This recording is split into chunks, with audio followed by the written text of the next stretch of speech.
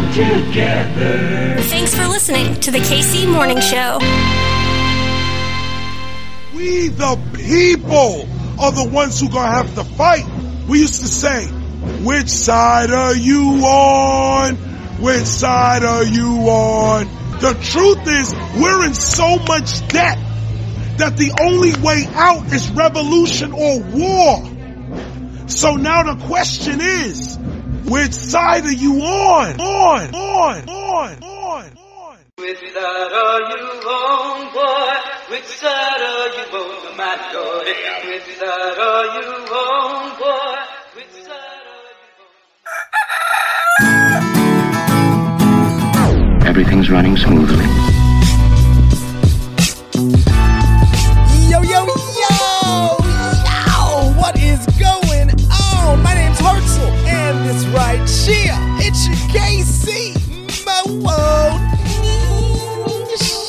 Oh, baby, what's the word? Kansas City. Hey, happy Tuesday to the KC Morning Hose. Now, you know what we do on Tuesdays. Tuesdays on this program, well, we take back America. Myself and Professor Harvey K. He's Professor Emeritus over at the University of Wisconsin, Green Bay, reclaiming that radical history of America. Take it back now, y'all. That's us. That's what we do. Because we got that progressive playbook to propel us to the future. A future that I hope includes a 21st century economic bill of rights. Now, why am I saying all this? Well, today a special edition of Taking Back America. We've got myself. We've got Professor Harvey K. We have Alan Minsky, a friend of the show who's been on with Progressive Democrats of America. He's the executive director of Progressive Democrats of America. And we are joined by Senator Nina Turner. She is running for Congress in Cleveland, a former state senator. She was a spokesperson for the Bernie Sanders presidential campaign, a hero of mine who I think we need to send to Congress. And we're going to hear from all three of them right now. Yes, right now on your KC Morning Show. Rate, review, subscribe, do that thing you do. Senator Turner will be on with myself and Harvey K here in like 2 weeks. We'll record on the 26th, and I am pumped. Tell your friends about what we got going on. I think we're up for an award here pretty soon, so maybe nominate us, I guess, thepitchkc.com, or just wherever you can nominate us for a thing. You want to win a thing? Let's go win a thing! Kansas City, let's go update those Twitter bios. Back in your feeds tomorrow. That's all I got. My name's Hartzell. We'll see ya in the morning. Bye. I am black, beautiful, proud.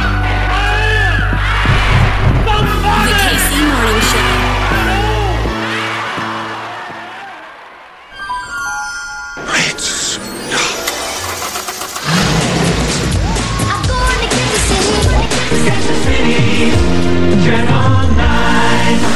On January 11th, 1970, victory belonged to Hank Stram and his Kansas City Chiefs. TV9 News special report, close up the flood of 77. From the Kemper Arena in Kansas City, Missouri, it's Milwaukee Bucks against the Kansas City Kings. Now Kansas Cityans must decide what happens next. What is to follow the city's Holy Week riots? I am here at the American Royal World Series of Barbecue. Darryl Motley awaits, and the Kansas City Royals are world champions.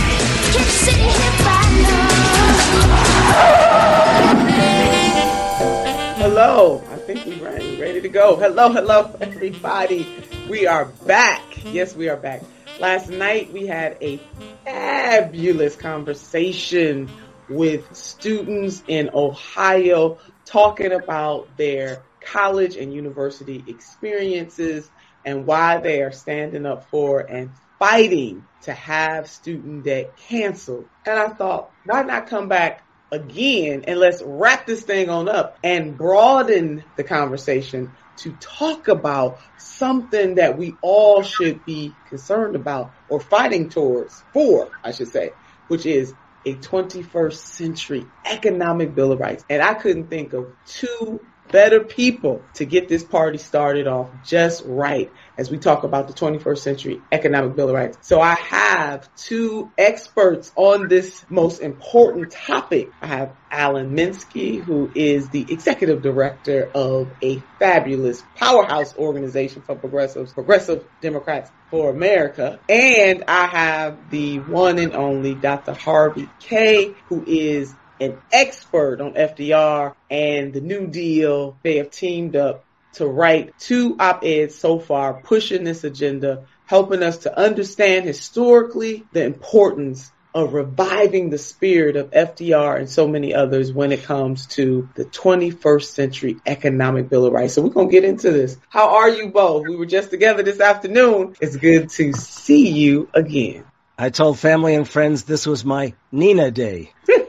I love it. I love it so much. And Doc, I need to go ahead. A professor emeritus of democracy and justice studies at the University of Wisconsin, Green Bay. And you are an expert in FDR, as I laid out. But let's talk about some of your books. The Fight for the Four Freedoms, What Made FDR and the Greatest Generation Truly Great. Another book, Take Hold of Our History. And another one, Make America Radical Again. And lastly, FDR on Democracy.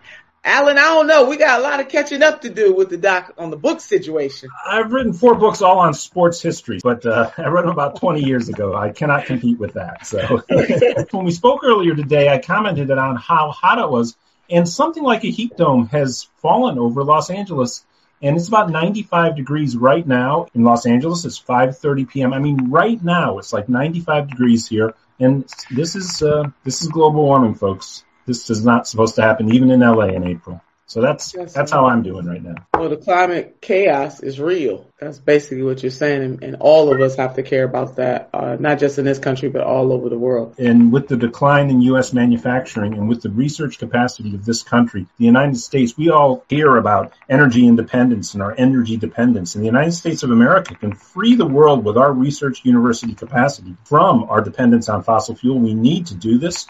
We have the balance of the world's capital infrastructure for scientific research, which is essential to lift renewable energies to be able to replace fossil fuels. This fits right into the 21st century economic Bill of Rights. Very 21st century component to the economic Bill of Rights, too. Some scientists say our very survival is dependent on action on this most important issue. Dr. K, do you want to weigh in on that? Well, I'm not a scientist of that sort. I can tell you You're a social scientist, though. Social scientist of sort. I remember actually many years ago, an older colleague of mine started citing me what was going to happen in the 21st century if we didn't get our act together. And I remember at the time thinking, well, that's just surmise, And then every year that passed, it became ever more evident, and the reports became ever more dire as to the imperative of action. And I think just the other day, the United Nations issued a severe warning about what will happen if we don't take severe action. Yeah, I think a lot of people in power believe that this is a joke for some reason, but they are definitely have the fate of the world in their hands. Our inaction is going to continue to cause chaos. We have flooding, we have drought, we have weather occurrences that should not be happening at certain times of the year. And there's a big push and pull factor. So all of the migration from animals to human beings, the upsetting of the ecosystem for animals and plants, this is a real serious matter. And while we're bringing that up, I want to shout out Don't Look Up, which really tackled that. They were nominated. Our dear friend, David Sirota. It was a wonderful, wonderful movie. If you have not seen that movie, you better go ahead on and go to Netflix, baby, if you have it, and watch that movie. Don't Look Up. It was phenomenal. I must have watched the thing about 10 times already and counting. I sent a note to David after I saw it, and I said, I know everyone thinks this is about climate change and the threat, and I have little doubt that that was a significant message. But in light of the politics of this, specifically the politics of these last several years and the upcoming dangers, if we don't act politically, we're going to get smashed politically. I also said to him, this was a dire warning of fascism at the same time. Oh, agreed. And while we're shouting out David, I want to shout out Adam McKay as well. The two of them teaming up, powerful. Absolutely powerful. So let's go to the umbrella of all of this, of which climate chaos fits into, as Alan laid out earlier, the 21st century economic Bill of Rights. What brought you two together on this powerful mission? I'm honored that yours truly had a chance to peek into it before it was published and put a little Turner on it here and there. I thank you so much for inviting me to do that. And I am very much a supporter of the 21st century economic Bill of Rights and am honored and privileged to be on this journey with both of you. But how did this party get started? I'm going to let Alan explain it, but I just want to let everyone know that we were encouraged, seriously encouraged, by your enthusiastic response to this idea. And when we said, have a look at what we're doing, you were very welcoming, and there was a temptation to want to put your name on the piece, just for the record. Thank you so much. Well, I'm on the team. Well, what had happened was Harvey was invited by the folks at the Gravel Institute to make a video about Franklin Roosevelt. It was his second to last State of the Union address in which he unveiled an economic Bill of Rights. So a second Bill of Rights literally would be amendments to the Constitution that would guarantee everybody, the right to a job, the right to health care, the right to housing, on down the list that he presented. People have seen the movie Capitalism, a Love Story by Michael Moore. It actually ends with the footage of him reading and delivering the second to last State of the Union speech that he gave, which he was too sick at the time to go to the Congress and deliver it, so he delivered it on camera. And so Harvey did this, and I actually was watching a New Rule by Bill Maher, who I only occasionally turn to, and I found it so appalling and rather offensive. I was like, okay, progressives need to take Harvey's message and make clear that they stand for something other than the way that Maher and the right-wing media are caricaturing progressives, okay? We need to make clear that we stand for a different economic social contract, and it is the economic social contract that the American people support. It's all very common sense, just as it was in FDR's time. And so you update it and apply it for the 21st century, and you present it and say, okay. And the thing is we just showed in the second piece that we wrote that there's actual legislation introduced by current members of Congress that fit every one of the Economic Bill of Rights. And they are the politicians who would be the natural allies of incoming Congressperson Nina Turner in what will be the 118th Congress. And they have presented and laid out support for every one of the 10 rights that we have in our 21st Century Economic Bill of Rights. And the progressive wing of the Democratic Party, I'll go in a little later about how they fit into the general American political spectrum, but they are presenting, and therefore they need a vehicle to elevate this fact about them, which is a central fact about them. Yes, they are warriors for social justice, for racial justice.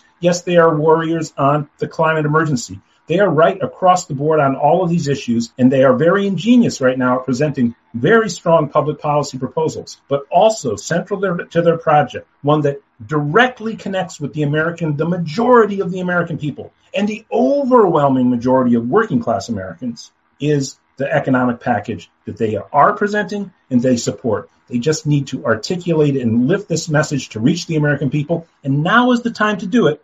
Because I think Senator Turner knows something about this. We're in a situation where great progressives right now are running for federal offices. They're running for offices all across the country.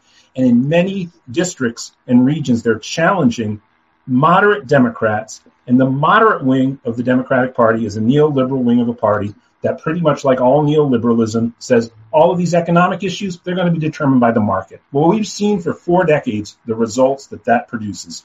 And they are rotten for the American people. Whereas going back to the core economic message that FDR laid out and then adjusting it and updating it for the 21st century, that is a winning message for these midterms. It's a winning message for our society today. And it really is necessary because we live in a society now where it's rife with human rights abuses everywhere you look, from the homeless population to the way the pharmaceuticals pour drugs that then people get addicted into the society. The racial injustices are, again, still legion across the society, and they need to be directly addressed and rectified. And we can build a majoritarian politics, but we especially have to lift up the economic message because the mainstream media in this country makes sure that this component of the progressive message is not reaching the American people in the way that it needs to, because it threatens their very power and their status quo position in the society. We need to elevate this, make it clear, and we think the 21st Century Economic Bill of Rights is a great vehicle to present this to the American people, have it be heard, and let them know that we are the political formation that will improve the lives of the American people and make this country what it can be. There's something I want to add to that, because I want us to go beyond the idea that this is merely a wrapping up of an agenda. Okay, it's not the wrapping up of an agenda. There has been something missing from Democratic Party politics, from American public debate for decades now. The Democratic Party has had no narrative, no story, no vision that could capture not just the imagination, but could capture the spirit of what it means to be an American, that Americans in all their diversity carry with them. And my argument has been, and Alan and I have talked about this, the argument needs to be as well that this is the way in which not only the Democratic Party, but also the American people regain a memory of the promise of America, which isn't something that magically appeared to Alan and myself as we did this, but this is something that has been fought for in generation after generation. And there have been figures who have articulated that struggle as a promise. And it so happens that for the sake of the 21st century, I think FDR, with all his faults and failings, with all the things that had to be cut out of the New Deal, especially the question of race. The case remains that he offered this economic Bill of Rights for all Americans, and the idea was that he would use this as a means by which Americans would rally.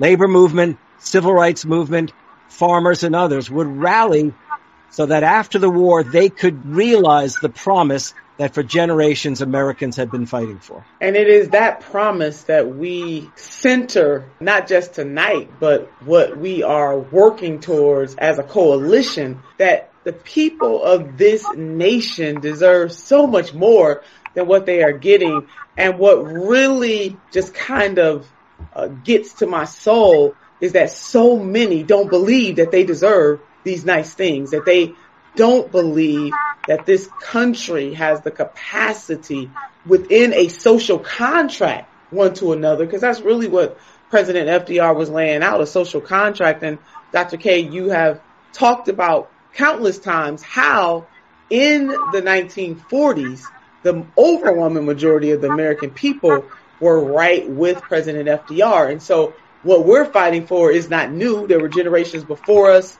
We are in the fight right now. I call us freedom fighters, and there'll be generations after us, but we are tracing the footsteps of some pretty incredible visionary people. And the point, Dr. K, I want you to go back to that point. We talked about it earlier.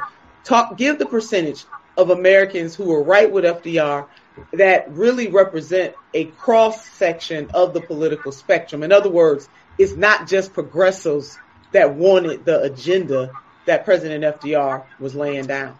From the very beginning of his presidency in 1933, FDR had in his mind something like an economic declaration of rights.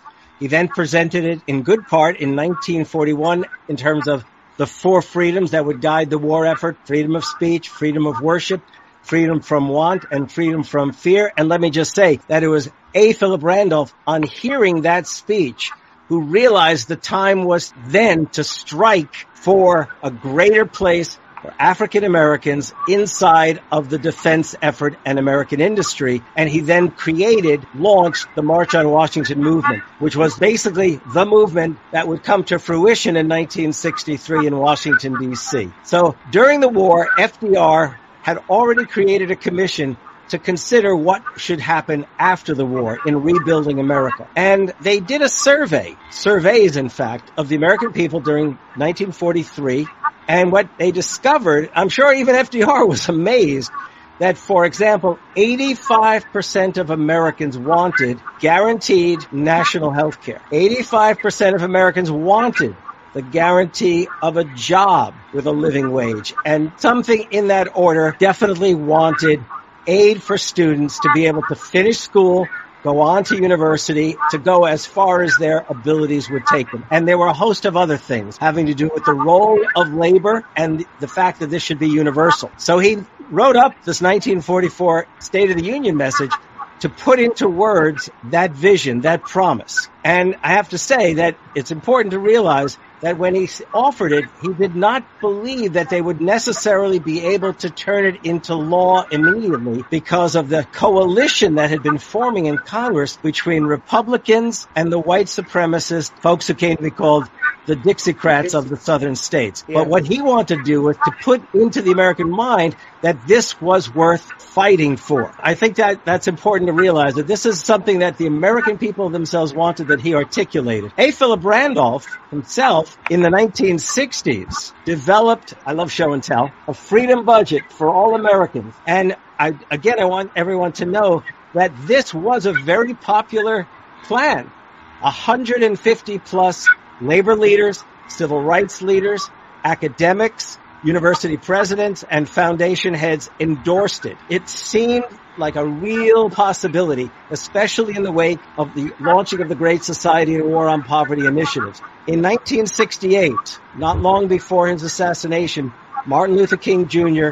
grabbed hold of all of this, the FDR, the A. Philip Randolph, and he called for an economic Bill of Rights as part of the Poor People's Movement. We also know, those of us who supported Bernie, that in 2019-2020, Bernie had on his website an outlined 21st Century Economic Bill of Rights, which in part and also inspired us to take this project up. The moral of this story is none of this stuff is new, that there were generations ahead of us fighting for these same things, and that the American people, just like they are today, and Alan, I want you to dip into that.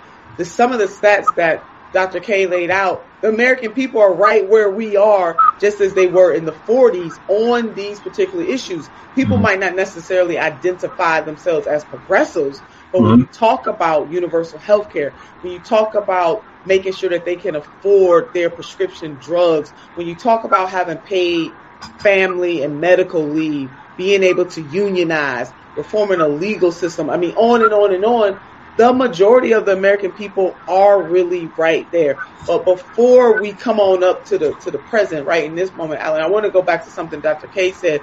And Dr. K, thank you so much for sharing that book, A Freedom Budget for All Americans. I just want to enumerate, because we're going to enumerate before we leave here this evening, what is in the 21st Century Economic Bill of Rights.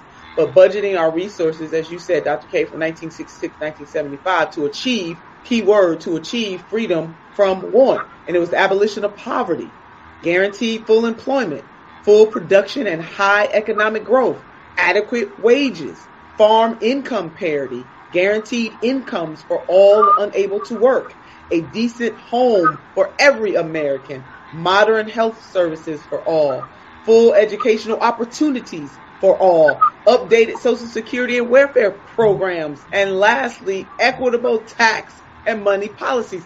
I swear to you, that sounds just like it was written for this particular moment. So when the folks tell us what we can't not have and what we cannot do, you tell them, oh yeah, yes we can. We need more leaders that are willing to have a vision that provides provision for the people. We don't need folks in leadership to tell us what we cannot have and what we cannot do. We need leaders who are ready, willing, and able to make this so, to fight for this. And I think Congresswoman Barbara Jordan encapsulated this whole thing very nicely when she said what the people want is very simple. They want an America as good as this promise. That's what this is all about. My name's Hartzell. When we come back, more from Professor Harvey K., Alan Minsky, Executive Director of Progressive Democrats of America, and Senator Nina Turner. It's your KC Morning Show. Our father was a unionist, someday I'll be one too. The boss is tired, daddy wants our family gun.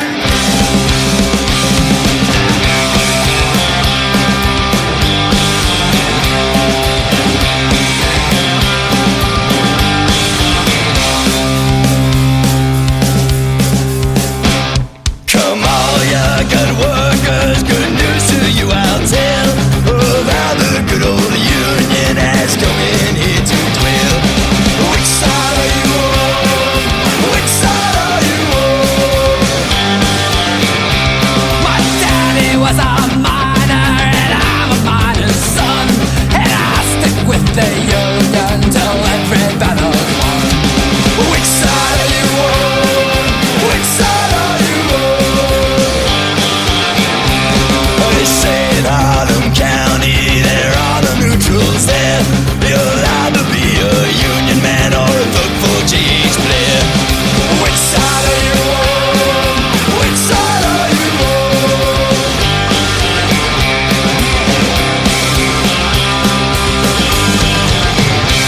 Oh, workers, can you stand it? Oh, tell me how you can. Will you be a lousy scab or will you be a man? Which side are you on? Which side are you on?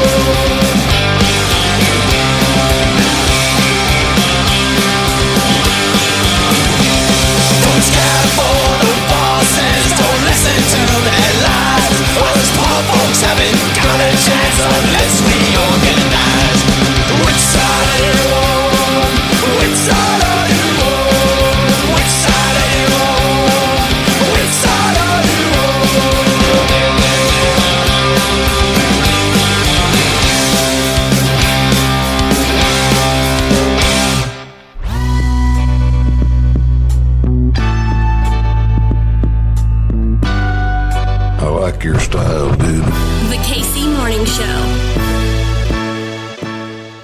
Alan, what say you? Well, the very first one that we have is the right to a job at a living wage. And this is the idea that if you work 40 hours a week, and we, of course, support that there should be guaranteed vacation as well, but just holding in on the first one, if you work 40 hours a week at one job, if society, whether it's private sector or the public sector, which means it's determined through our democratic process, someone works a job, they're working at a living wage. They don't need a second job.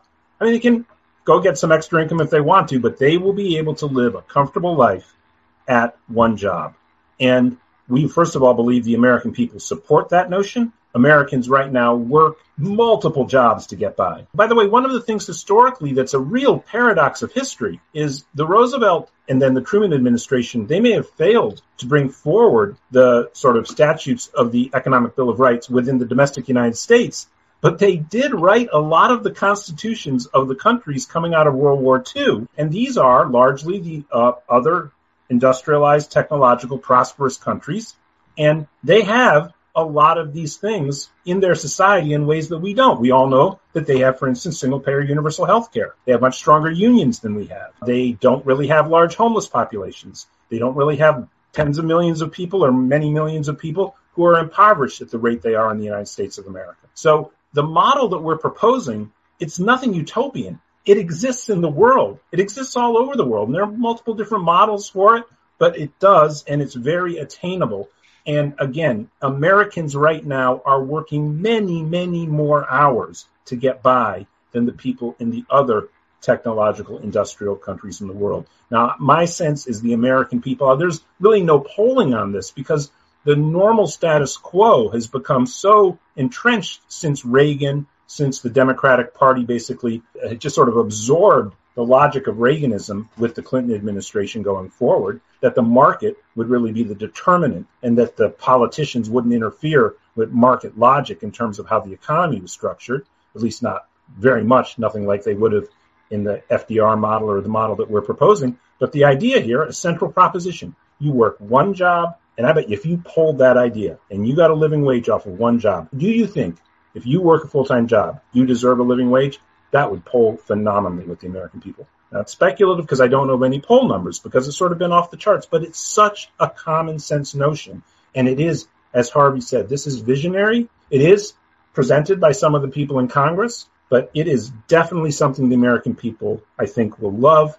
And it sets forward an idea of participating in the society that isn't how people have been participating. And it's a better life for everybody involved in America. And there's a ripple effect to that better life. Wouldn't you say, Dr. K? Yeah, and history is filled with ironies. In 1960, the Democratic Party actually had its party platform outlined in terms of the Economic Bill of Rights. Straightforward announced, this will help secure the Economic Bill of Rights that FDR called for. That's in 1960. In the 1970s, the party leadership turned its back on those very ideals and ideas and initiatives. And I think it's important to realize that since I've quoted numbers before, I don't have the exact numbers right now, polling through the 1970s and into the 1980s, despite what people tell us in the media, never changed on those questions. It did not decline. Americans did not become conservative. What happened was they found that their own political leaders were turning their back on the FDR tradition and legacy. Indeed, the A. Philip Randolph legacy, you might say. So what we're proposing in a fashion is clearly 21st century, but it's also in part the redemption of the progressive tradition and perhaps the redemption of the Democratic Party if we can get people elected, and most especially Nina Turner, into the Congress to offer her voice and lead the charge on the Economic Bill of Rights. Well, let the redeemed say so. I love that word, Dr. K, because, my spiritual church, black church liberation background, let the redeemed say so. It's just something about that. So let me ask this question, because some people do not believe that the system is rigged. And if they continue to listen to mainstream media and the people who have the ultra wealth, they will lead you to believe that if you are very successful from an economic point of view, you did everything right and nothing wrong and you're infallible. And if you are on the other side of that, which is to say you're among the poor, the working poor, and the barely middle class, your struggle is very much rooted in your deficiencies as an individual. In other words, the system is not rigged. If you are successful, it is all because you are all-knowing, almighty, all good. And if you are not successful, particularly from a financial standpoint, something is wrong with you. So here is the question. We talk a lot about a rigged economic system, and oftentimes people don't understand that a rigged economy leads to a rigged political system. What is the connection, the nexus between the two, the tie between those two realities in the United States of America? Just on shorthand, I think oligarchy and democracy, they're like oil and water. They don't mix. And of course, actually, definitionally, they're two different systems. We basically have a group of American oligarchs at this point, and they have tremendous influence over our political system. And they make sure that the politicians they support do not change the structure of our economy. By the way, the COVID pandemic still, at this hour, has shaken things up to a degree that it provides opportunity. We obviously see, right, with this great resigning of people from work, the people dropping out of work, the people shifting jobs, the wave of unionization that's happening across the country. We see in the American people an appetite to demand a different economic social contract. Another reason why it's a great moment to champion a 21st century economic Bill of Rights. But before the pandemic and the years leading up to it, you would think if we had this like market-driven economy in the propaganda of the people who advocate for it, they would say, well, this is how you have social mobility. But you look at the statistics, social mobility is flatlined in the United States of America. There's very little social mobility, very little upward social mobility. You have these very rare instances of people. And by the way, the Bill Gateses and Steve Jobs, they actually are from the generation that they benefited from the FDR social contract. When you go forward a few decades, you have very few people even who, a few people, 5 people, 10 people might become gajillionaire entrepreneurs. But this is a country of 335 million people, and you look at statistics, and yes, social mobility, the whole notion of an American dream has ended. Okay, take it one step further. The American dream, as such, this idea that the next generation will be richer, first of all, the statistics show that's not the case. And the society's belief in the notion of that as a reality ended with the market crash. And I think what happened preceding the market crash was everybody was buying up houses. They were being offered loans that they couldn't pay back. It was a complete house of cards. People were using their houses as ATM machines, and it completely went bust. And they had basically presented the idea of upward social mobility through debt accumulation to households, which of course was always going to explode on them. It completely exploded on them. And since that time, everybody knows that house that you want to buy, it's out of reach. Young people today, even with 2 jobs, couples with 2 jobs, they are finding it almost impossible to own a house, which of course is one of the signature features of the American dream.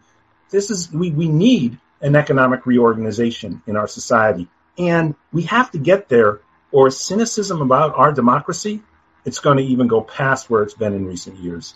We really, really need to deliver for the American people a belief that our democratic system can provide what they want for themselves in their lives. And right now, it seems like a dead end. And I hate to say it, I want to talk about this later. It's not just the Republican Party. It's the mainstream of the Democratic Party. Before the arrival of the new progressives with the Sanders campaign in 2015 and 16, there was no promise of an alternative social economic contract for the American people.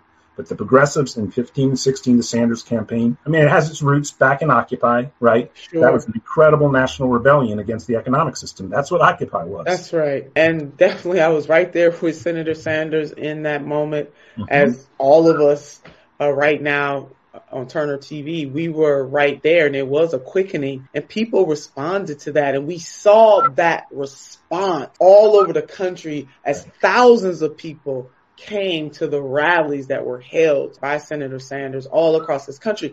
And that showed the hunger and the desire that people had, number one, to be a part of something that's bigger than them, but also the message, right? That vision to provide provision for the people was very attractive. And that spark, Senator Bernie Sanders was certainly the spark. We are the fire. I'm certainly the fire, baby, of this whole thing. We are the fire, and we need more folks standing up to utilize this. And you don't, I want folks to know, you don't have to have an extra special title to get involved. You just don't. Now, we need people with extra special titles, and as has been laid out in the second op-ed that Alan and Dr. K have written. This is the thing. We need people in those positions that have the extra special titles to push forward those policies. And then those of us who are activists, the people who are engaged, you are the fire to push people to make a demand. As Brother Frederick Douglass once said, power can seize nothing without a demand. We got to make a demand, and there has to be requisite consequence for not meeting the demands of the people. Too many people are suffering right now. Alan, I love the part about we have to see this moment in human history as an opportunity. I often say that there is promise in the problem. And what is the promise that is in this problem? The problem of the pandemic, the problem of inflation, the problem of immense suffering. You know what the promise is? Is that we can go big as hell. Let's go big. Let's go bold. Let's do this thing. Let's not clamp down. Baby, this is the time to get it all in there. This has been the greatest disruption of day-to-day American life since at least World War II. So we can return right to the moment with FDR's second Bill of Rights and his second to last inaugural address, because the pandemic was the greatest disruption of day-to-day life in the United States of America since World War II. When FDR delivered that proposal, that call for an economic Bill of Rights, he warned that Americans should be prepared for right-wing reaction. Now, I want to make it clear, he didn't mean only political right-wing reaction. He was expecting the corporate bosses, they were the right-wing reaction to be feared. And it is the case that they feared that economic Bill of Rights and what it represented. And there was that serious effort, in part bound up with the Cold War, to suppress the aspirations of Americans. Now, in the 1960s, there emerged this whole host of dynamic, small d democratic movement, civil rights movement at the forefront of that, but also the labor movement and the public employee union movement, the poor people's movement, the women's movement, the gay and lesbian movement. It really was a democratic surge in the 60s. And the fact is that we were perhaps naive to what might well be the rightist reaction. And I've got to tell you, people laugh when I say this, but I've got my show and tell again. This is the Crisis of Democracy report put out by the Trilateral Commission, which was organized by David Rockefeller, and members included folks such as George H.W. Bush and James Earl Carter, Jimmy Carter. It was a broad coalition of corporate and political Republican and Democratic folks who feared the Democratic surge. They actually produced this report, and in that they targeted American minorities, that is, blacks and Latinos, public employee unions, women, students, public interest groups, especially environmental groups, value-oriented intellectuals, meaning humanities and social science professors. They said that these folks and their movements had created a democratic distemper in America, a problem of governability, an excess of democracy. And I mention this because we were talking about rigged system. They were afraid that the system that had been long rigged in the favor of the corporate elite and the political elite was going to be directly challenged by a coalition. Please note, coalition of these various movements. And they mobilized powerfully in the 70s, spent a lot of money in terms of media messages, in terms of underwriting politicians, in terms of creating lobbying groups for corporate executives. And what we've seen then is that it was at that time that they captured control in the Republican Party conservatism, in the Democratic Party neoliberalism. Our problem was, our failing was that the coalition did not coalesce. Now, think today.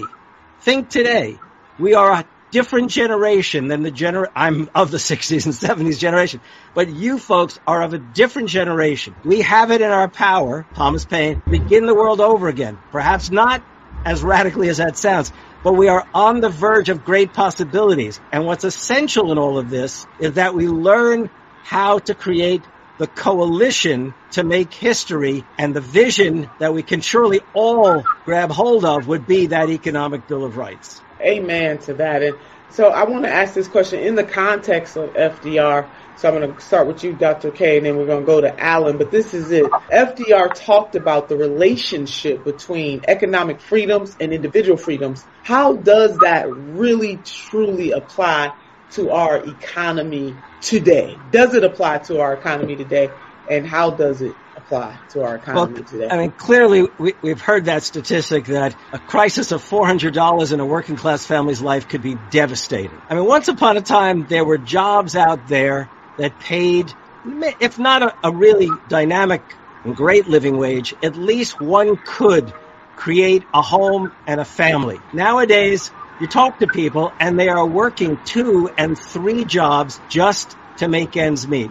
As FDR said, needy men and women are not free men and women. Come on. If you are bound to that kind of working life, and even then unable to create savings for tomorrow and next year, then how are you going to enjoy, to go back to the founders, life, liberty, and the pursuit of happiness? Another way of looking at it is, how are you going to take part in civic and democratic life? How are you going to have, and I know you like this, Nia, I'm going to say it, how are you going to have the adventure that every American should be entitled to?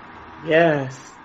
And you know what? So, Doc, I got it here because you and Alan put this particular quote in your first op-ed about the 21st century economic bill of rights. Again, go to Common Dreams, baby. You can read this, but here it is. Empowered by those findings, FDR declared, quote, "We have come to a clear realization of the fact that true individual freedom cannot exist without economic security and independence. Necessitous men are not free men. We have accepted, so to speak, a second Bill of Rights under which a new basis of security and prosperity can be established for all, regardless of station, race, or creed." Alan, I think earlier in quote, you talked about the social benefits are legion. Can we just go right there to the legion? Oh, well, yeah. I mean, the United States of America, again, we are a society that has multiple levels of crisis. Drug addiction is rampant. We have homelessness. We have a tremendous tens of millions, probably upwards of 100 million or more Americans living in serious economic precarity that goes to the $400. We have tricky, if not still failing, education system. If you take aggregate wealth as an index out, America really ranks at or near the bottom on health outcomes, depression, family structure, all of the prosperous technological societies. By the way, even the technological side of it, we do very poorly in terms of access to broadband internet now. I mean, the investment in infrastructure that serves the average household in this country is very weak. We also have basically economic deserts. I mean, we've heard the term food deserts or healthcare deserts.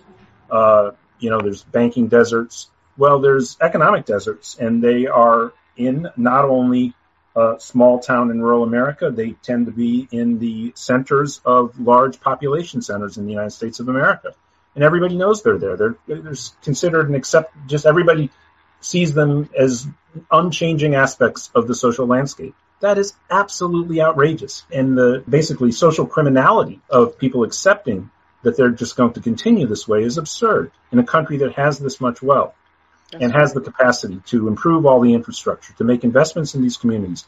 Now, look at it this way. If you look at China and the incredible GDP growth in China, and you read the Financial Times or the Wall Street Journal, they're going to talk about investment, they're going to talk about the industrial boom. And those things are true. That's a big component of what's happened in China over the past 3 decades. They also took about 400 million people out of poverty and a peasant class and lifted them up to the middle class. If you took 120 million Americans and lifted them out of poverty or near poverty, because we all know the poverty line is a ridiculously low line in this country, and lifted them out of poverty by guaranteeing them a job with a living wage and the other elements of the 21st century economic Bill of Rights, the whole society is going to benefit so tremendously on issues across the board.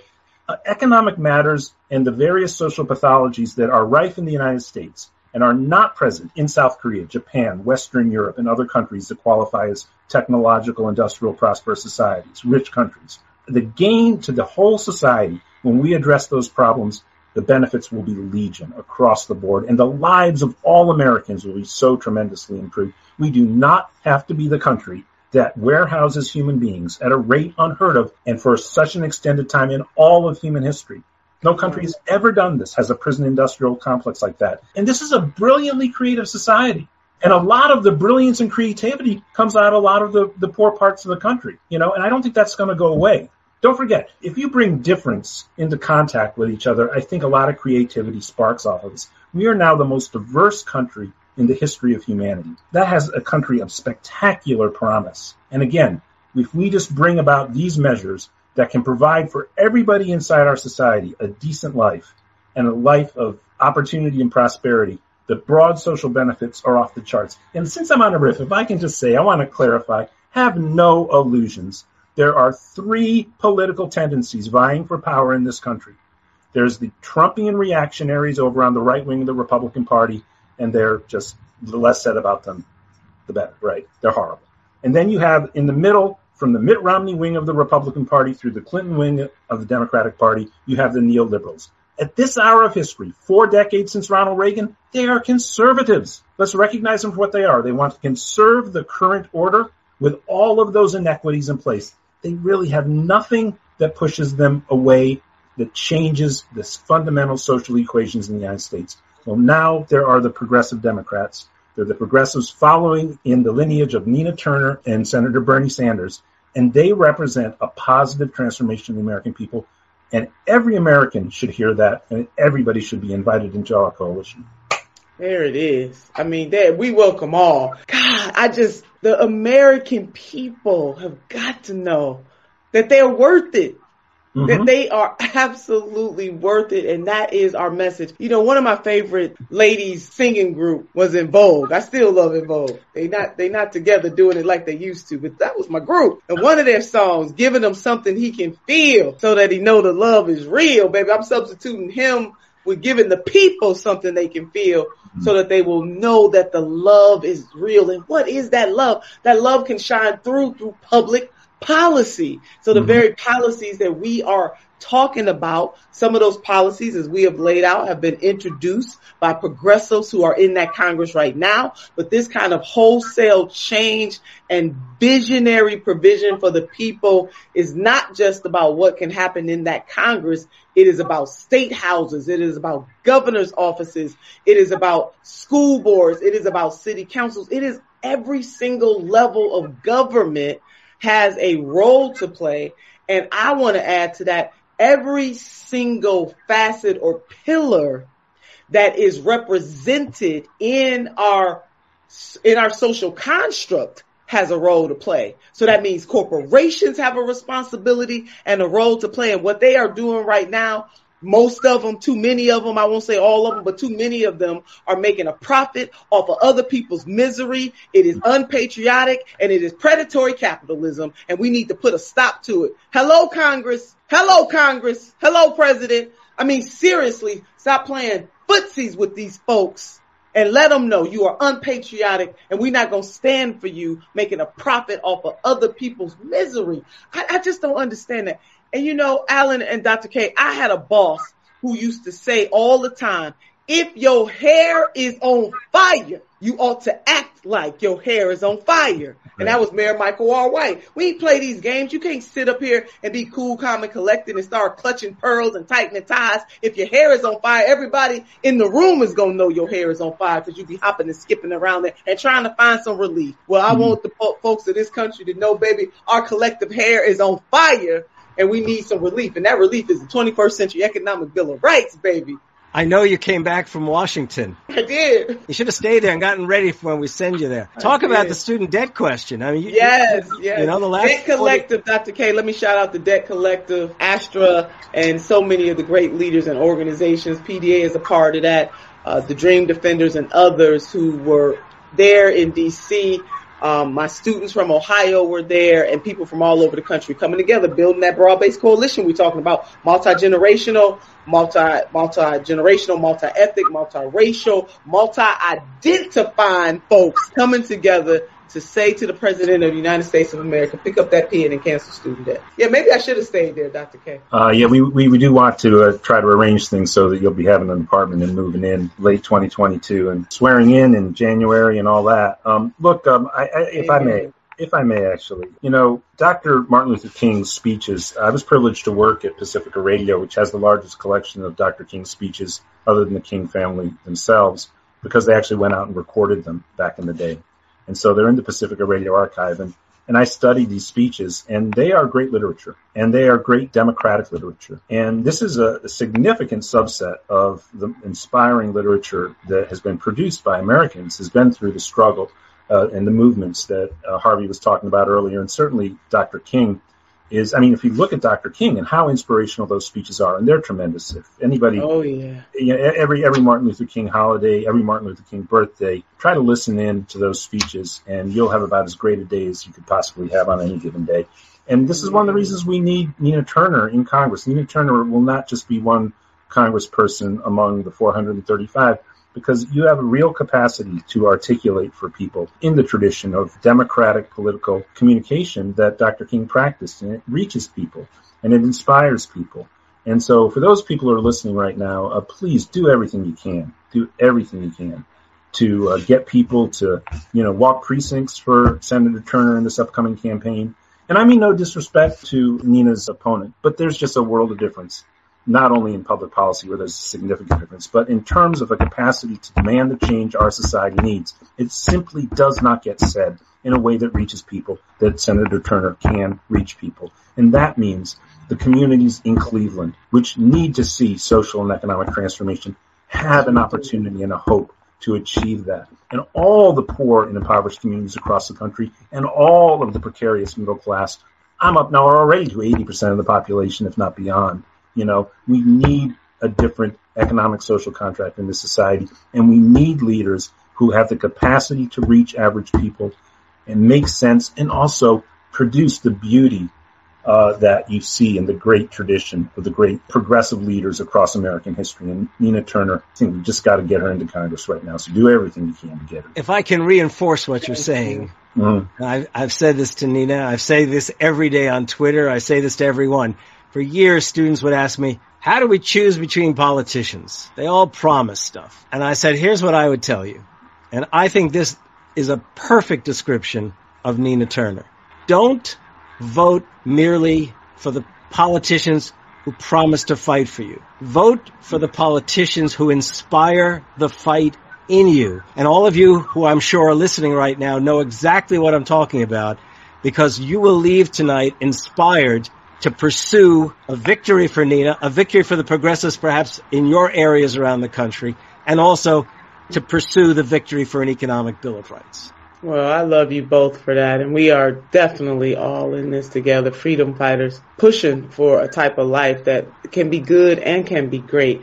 I think decent is okay, but we're going for good and for great, baby. Because we're not even that decent yet, Alan. Be a little bit more pointed, if I may. Actually, I was polite and I was civil in my articulation. But here's the thing about the sort of political formation that Nina's opponent comes out of. Look, nothing's going to change. If you believe that the mainstream of the Democratic Party and the part of the northeastern Ohio political establishment that Shontel Brown comes out of are going to really get in there and fight and push and dig up policies and promote and demand that the other 434 members of Congress support those bills. I got a bridge to sell you in Brooklyn, and I got a bridge to sell you in Cleveland. And I know of no bridge in Cleveland even like Brooklyn. So, I'm not selling you anything if you believe that, because it's not true. It's status quo politics, and it gets us at this hour of our history pretty much nowhere. And the alternative is visionary, and it's going to fight, and it's going to inspire. And all the progressives in the country will benefit from a victory by Nina Turner. I mean, it means the world to me to have both of you here with me this evening. I am just all inspired by both of you and so many of the people who are just with us tonight, inspired. I want people to be inspired to know that the power to create a new destiny is definitely in our hands. What do you say, Dr. K, about Thomas Paine? What's that quote you love? Well, actually, and I'll preface it, I will tell you. Thomas Paine, when he wrote Common Sense, which is the call for revolution in 1776, that led to the Declaration, that led to life, liberty, and the pursuit of happiness as a promise that went unfulfilled and remains unfulfilled to this day. He wrote, "We have it in our power to begin the world over again." Now, I want you to know that it's really important for everyone to realize that if that resonates in you, that's because that is an American notion. That is an American idea. And I have to tell you, at his darkest moments, Martin Luther King, that was the quote that he would turn to for inspiration. And I'm quoting Dr. Vincent Harding who recorded that, and it's in the book. It's behind me of one of Martin Luther King's books, which was written during one of those dark moments in his life. And he would turn to that quote, and it would remind him of the possibilities that remain within us if we join together to pursue them. Amen. Amen. I think this is a fantastic way for us to end our conversation for tonight. We will continue this because our mission is so high we can't get over it. Our mission is so low we can't get under it. And our mission is so wide we cannot get around it. Together we can create a different type of America and a different type of world. And there's an intersection for all of us, no matter how we identify. The thing that we have in common is a desire to live a good life. I want you to know, Alan wants you to know, Dr. K wants you to know that you, in fact, and all that you love deserves to live a good and fulfilling life. And we have the capacity to make that happen, both as conscious-minded people, and we have the resources to do so in these United States of America. So we are, baby, we are going to keep the faith, and we are definitely going to keep the fight until next time. And there will be a next time, baby. Take good care of yourselves. And we'll see you again real soon. Thank you, Alan, Executive Director Alan of PDA. Look up PDA, Alan. Give everybody all the particulars about PDA. All the social medias are social media is very simple. At PD America on Facebook and Instagram and Twitter, and then pdamerica.org. If you want to contact us at info@pdamerica.org. Same ending there as the website. Thank you. Beautiful. Thank you, Dr. K, how can we find you? Well, I'm on Twitter regularly at Harvey J Kaye. And beyond that, you can find me hanging out as much as I can promoting Nina Turner online. I appreciate that, Doc. And listen, join PDA. Get involved. Join PDA, and you can join another organization, too. There are many great organizations out there, both progressive-led organizations and other civic-based organizations. But what you cannot do is sit on the sidelines in a representative democracy, baby. We got to get in it to win it. All right, sending you all kinds of love. Until next time.